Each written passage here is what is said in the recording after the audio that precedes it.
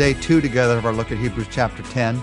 In these scriptures we're going to look at together today, we're going to find God has a lot to say about our holiness, your holiness, my holiness. By God's will and through Jesus' sacrifice, you have been made holy. Now, the question is, do you look holy? Do you even feel holy? These verses help us to understand what it means when we say that God has made us holy. He set us apart for His purposes. And I want us to look in these verses at two focuses of holiness or sanctification. The idea of sanctification of our growth in Christ, our growth to become more and more like Christ, more and more holy. It's from the same root word as holy. To be sanctified is to be holy. To be holy is to be sanctified. And we find in these verses we're going to look at today that holiness, sanctification, refers to two things. It refers, number one, to the finished action of being made holy, what Jesus did for us on the cross. And it refers, number two, in the Bible, to the daily process of becoming holy. And when you get a hold of the fact that both of those are true in your life, not either or, one or the other, but both, you've gotten a hold of one of the most important truths about your growth that you can understand. Sanctification, holiness, growth is both a finished action and a daily process. In some ways, it's like a marriage. When you get married, you say, I do. And then you spend the rest of your life living out those words, living out what it means. You are married, but are you acting married yet? And if you're acting married, do you really know how to, in a marriage, make things work in every situation, every circumstance? No, not yet. You got a lot of growing to do. You're going to grow the rest of your life. The finished action of the wedding ceremony has to be lived out in the daily process of married life. Same thing's true of your spiritual life. So let's look at this more closely. Look, beginning in verse 10 and down through verse 18, what the Scripture has to say to us. And by that will, we have been made holy through the sacrifice of the body of Jesus Christ once for all. Day after day, every priest stands and performs his religious duties. Again and again, he offers the same sacrifices, which can never take away sins. But when this priest had offered for all time one sacrifice for sins, he sat down at the right hand of God. Since that time, he waits for his enemies to be made his footstool, because by one sacrifice he has made perfect forever those who are being made holy. The Holy Spirit also testifies to us about this. First, he says, this is the covenant I will make with them after that time, says the Lord. I will put my laws in their hearts. I will write them on their minds. And then he adds, their sins and lawless acts I will remember no more. And where these have been forgiven, there is no longer any sacrifice for sin. Now, that last phrase, no longer any sacrifice for sin, you don't need to make another sacrifice because Jesus has done all that's needed to be done. In these verses, we see those two focuses of sanctification, of holiness that we talked about just a moment ago. First of all, your holiness, your sanctification is once and complete. Here in verse 10, by that will, you have been made holy by the sacrifice of the body of Jesus once for all. It's not the only place in the New Testament that we're told this. 1 Corinthians 1:30 says, because of God, you are in Christ Jesus, who has become to us wisdom from God. In Christ, we are put right with God and have been made holy, have been set free from sin. In both of those verses, Hebrews 10:10 and 1 Corinthians 1:30, you see the same exact phrase, have been made holy. It's past tense. God has made you holy. Because of your trust in Christ, you've been set free from sin, you've been put right with God, you've been made holy. Now, even as I say that, you might be thinking, that doesn't quite seem to fit. I mean, when we look at our own lives, we know that none of us is perfect. You look at your life, you see, I'm certainly not perfect. We all struggle with sin. So how can God say He's made us holy? How can He say we've already been made holy? Well, it's because of what His Son did for us.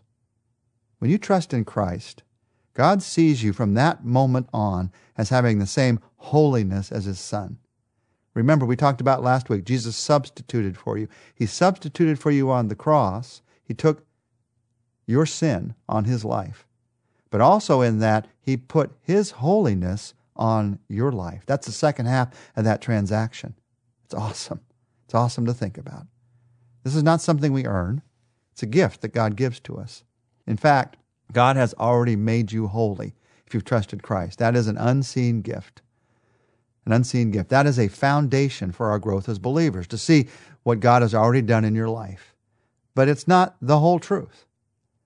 The whole truth is there's a both and here. Once God has made us holy, we start on the path of growing into being the new people that He wants us to be. And that leads to a second focus of holiness or sanctification. Sanctification is once for all, but sanctification is also continual and progressive. Your holiness, you're growing to be more and more like God. It's continual and progressive. It's obviously a process in our lives to grow. It's a process in our lives to grow physically. It's a process in our lives to grow in a job and a new task. And it's a process in our lives to grow spiritually. There are no shortcuts to spiritual growth. The New Testament again and again and again talks about the things that God has for us to do in that process. 1 Peter 2:2 says, like newborn babes, crave pure spiritual milk, so that by it you may grow up in your salvation. So we're to crave the milk of God's Word.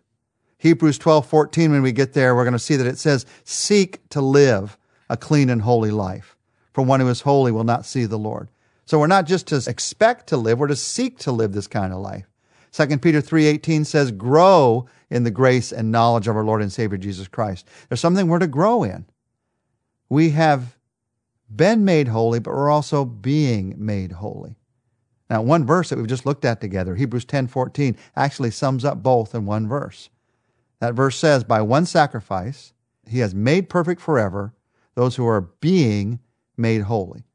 Made perfect forever and being made holy. Made perfect forever, that's a finished act.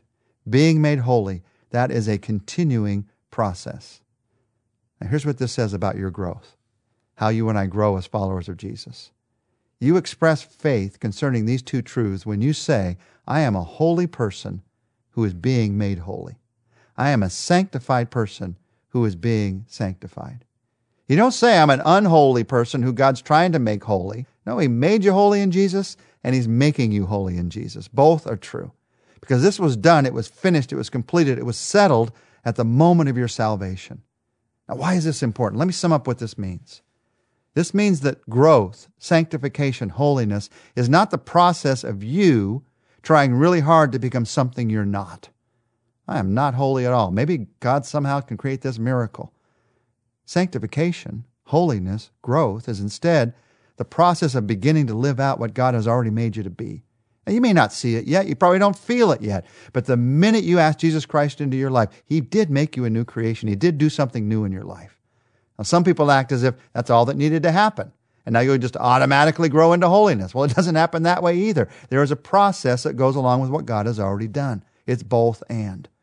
At the moment of salvation, God changed your spiritual DNA.